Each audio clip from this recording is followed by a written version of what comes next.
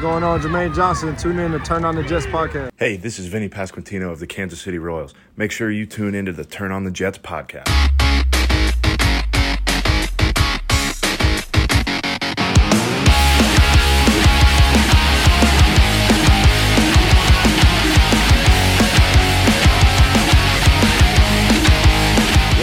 Everybody, welcome back to another episode of the Turn on the Jets podcast. I'm your host, Will Parkinson, at WillPaul11 on Twitter, Instagram, and TikTok. Another victory fucking Monday. The Jets take down the Eagles yesterday with a score of 20-14.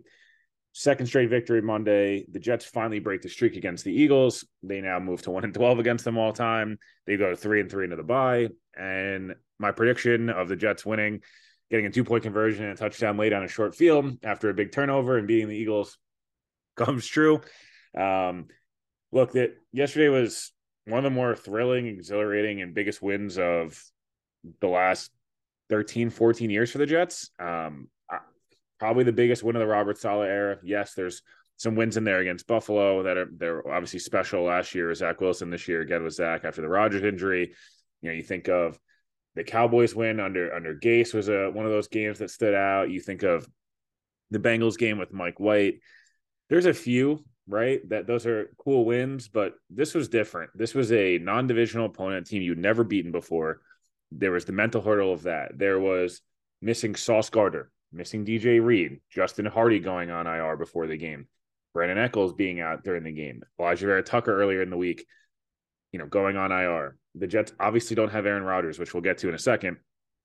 And oh, by the way, during the game, Michael Carter II, who's by far the best corner still playing, gets hurt and misses a good majority of the game. And Joe Tippmann, who'd been one of their best run blockers and second-round pick, gets hurt. Again, Garrett Wilson gets hurt. And Quincy Williams gets hurt during the game. Both Williams and Wilson obviously came back in.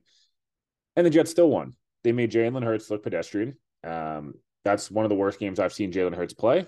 And it's becoming a trend now. The guys who finished 1, 2, and 3 in the MVP voting last year, obviously Mahomes, Allen, and Hurts have now thrown 8 interceptions to just 3 touchdowns versus the Jets. It should be more like 10 or 11 interceptions after some drops, obviously, versus Mahomes and Allen. The Jets have held them to under 265 yards a game passing, these elite level quarterbacks. You heard Robert Saleh talking his shit after the game, saying, we've embarrassed all these elite quarterbacks, even if we didn't get wins every time. This is the best performance the Jets defense has had and as a full game capacity. I'll start with the defense and I'll get to the offense in a moment. The defense, first drive, it felt like so close. Jalen Hurts was playing really well. A.J. Brown was cooking early on in this game.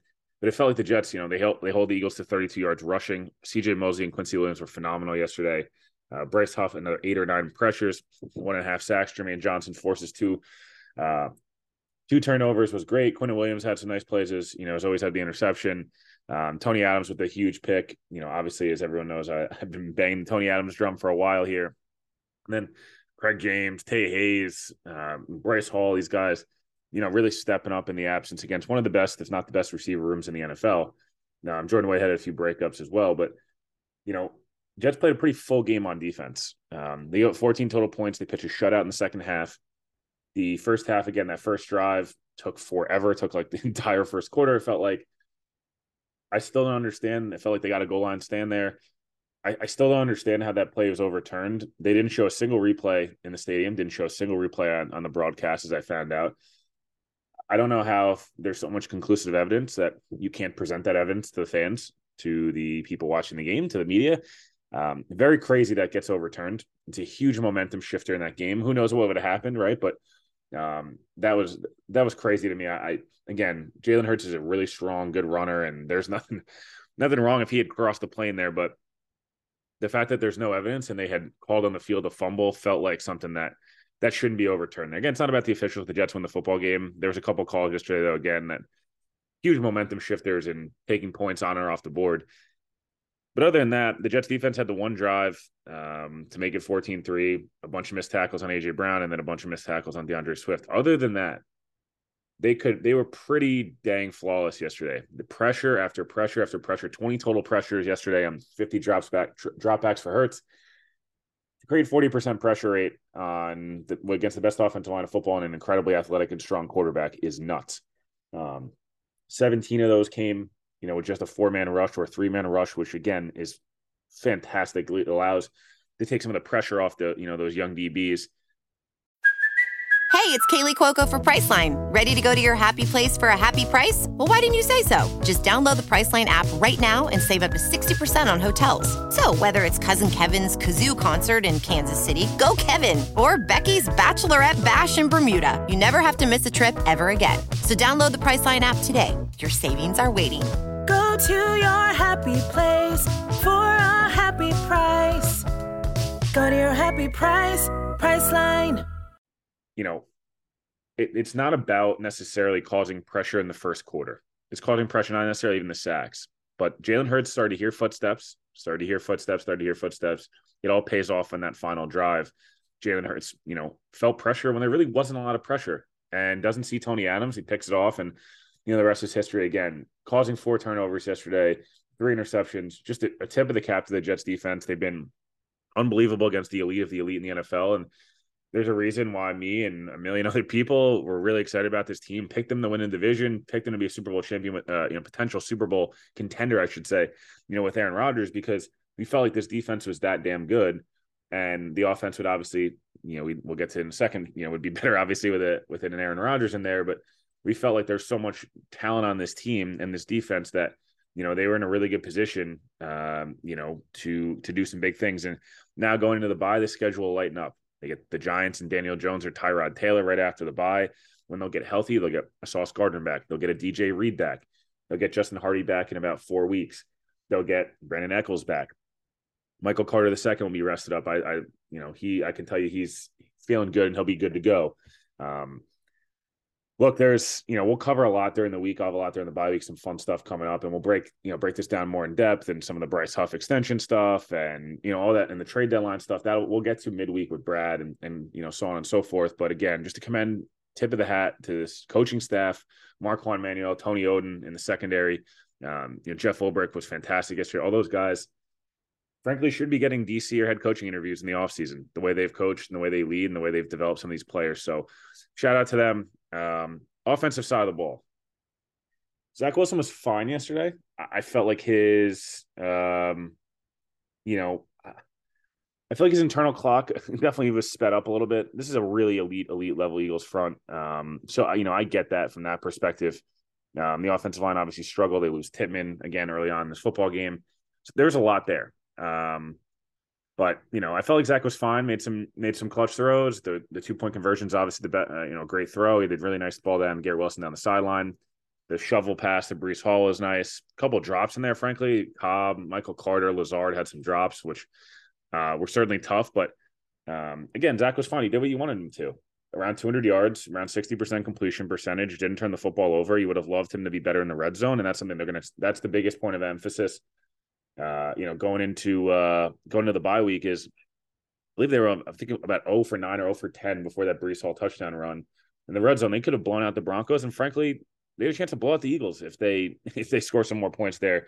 I thought Garrett Wilson was fantastic yesterday. Thank God he's okay. Mekhi Becton had some really nice reps. Gave him some pressure, but at the same time, he's starting to play consistent football. You can tell he's, starting to really round into form here. Max Mitchell had a nice day in the run game. So again, the Jets offense is a lot to work on, but there's a lot of promise there. They're starting to move the ball between the 20s, which is huge. It's going to need to start to click here, obviously, in the red zone, because they got to stop finishing these drives with field goals. Greg Zuerlein's great, and Morstead pins people deep, and Irv Charles is a monster on special teams, filling in for Hardy and Eccles. That's all great. Brent Boyer, there's a reason he survived 3 stabs, but this offense has so much more potential than they're playing with. And it's not necessarily that they're not moving the football. They are moving the football. It's a one play per drive that seems to totally derail everything. It's a penalty, a sack, a drop, just one negative play, and it just throws everything out of whack. Obviously, the call, Zach does a great job, gets a free play. Garrett Wilson makes somebody miss. 1st and goal at the 9. Lazard playing football somehow gets called for a blindside block that not only doesn't offset the Jet penalty on the Eagles, but sends the Jets in a 2nd and 25, which was ridiculous. But it's those type of plays, or Zach, naked boot to the left and opens up, and instead of trying to get rid of the ball, like holds it for a second and takes a sack, knocks them out of a chance to go score there. Or there just seems to be these 1 or 2 plays per drive. They're going to get that cleaned up. And, again, I'm going to have a lot more in depth. This was just a kind of a quick little reaction thing here. Last two things. Jets, again, 3-3 at the bye. I think anyone probably would have taken 3-3 with Aaron Rodgers at the bye. I thought they'd be 4-2. They're 3-3, so maybe one game off the pace again. Probably feel like you'd be 5-1 right now, if you had Rodgers and a little bit of luck break your way in either New England or the Kansas City game. Jets are coming up now. They'll get some time off, but then they get Giants, Chargers at home, Las Vegas, and then they go up to Buffalo and a depleted Bills team that, frankly, probably should have lost last night against a decimated Giants team. So 6-3, it's on the table. This should be a playoff team. This team should get better. They should add at the deadline 100%. Again, I'll talk about all this more in depth Wednesday, Thursday, Friday this week. Should be buyers at the deadline. They have a lot of potential. This team should only get better. They're only going to get healthier. The schedule lightens up significantly. They've played a gauntlet this first 6 weeks. Take care of business, get healthy. Most importantly, I guess yesterday, outside of winning the game, Aaron Rodgers, not only just there and on a headset, which is awesome, on his feet the entire game, no crutches, barely really a limp, a little bit on the field, throwing a 15-yard distance, looks comfortable, moving his ankle around, doing calf raises. This dude's going to play football in 2023. And I thought, I'm not getting my hopes up, not getting the expectation that it's just so ridiculous. We've never seen anything like this in the NFL. It's feeling like it's not just going to be for a playoff game. Like, is he coming back Christmas Eve against Washington? Like, that's what it feels like. Again, it might be crazy, but the way this guy looks, the way he's moving around, the way he's throwing the football, the way he's kind of around, that hope just circulates throughout that locker room and team going, man, if we stay afloat here and we start stacking some W's, he's coming back and we can go do something special. So, again, lots of exciting stuff. Enjoy your victory Monday. A ton will be on the pod this week, a ton on the pod next week, getting ready for Jets Giants. Hope everybody had a great day yesterday. Enjoy this victory.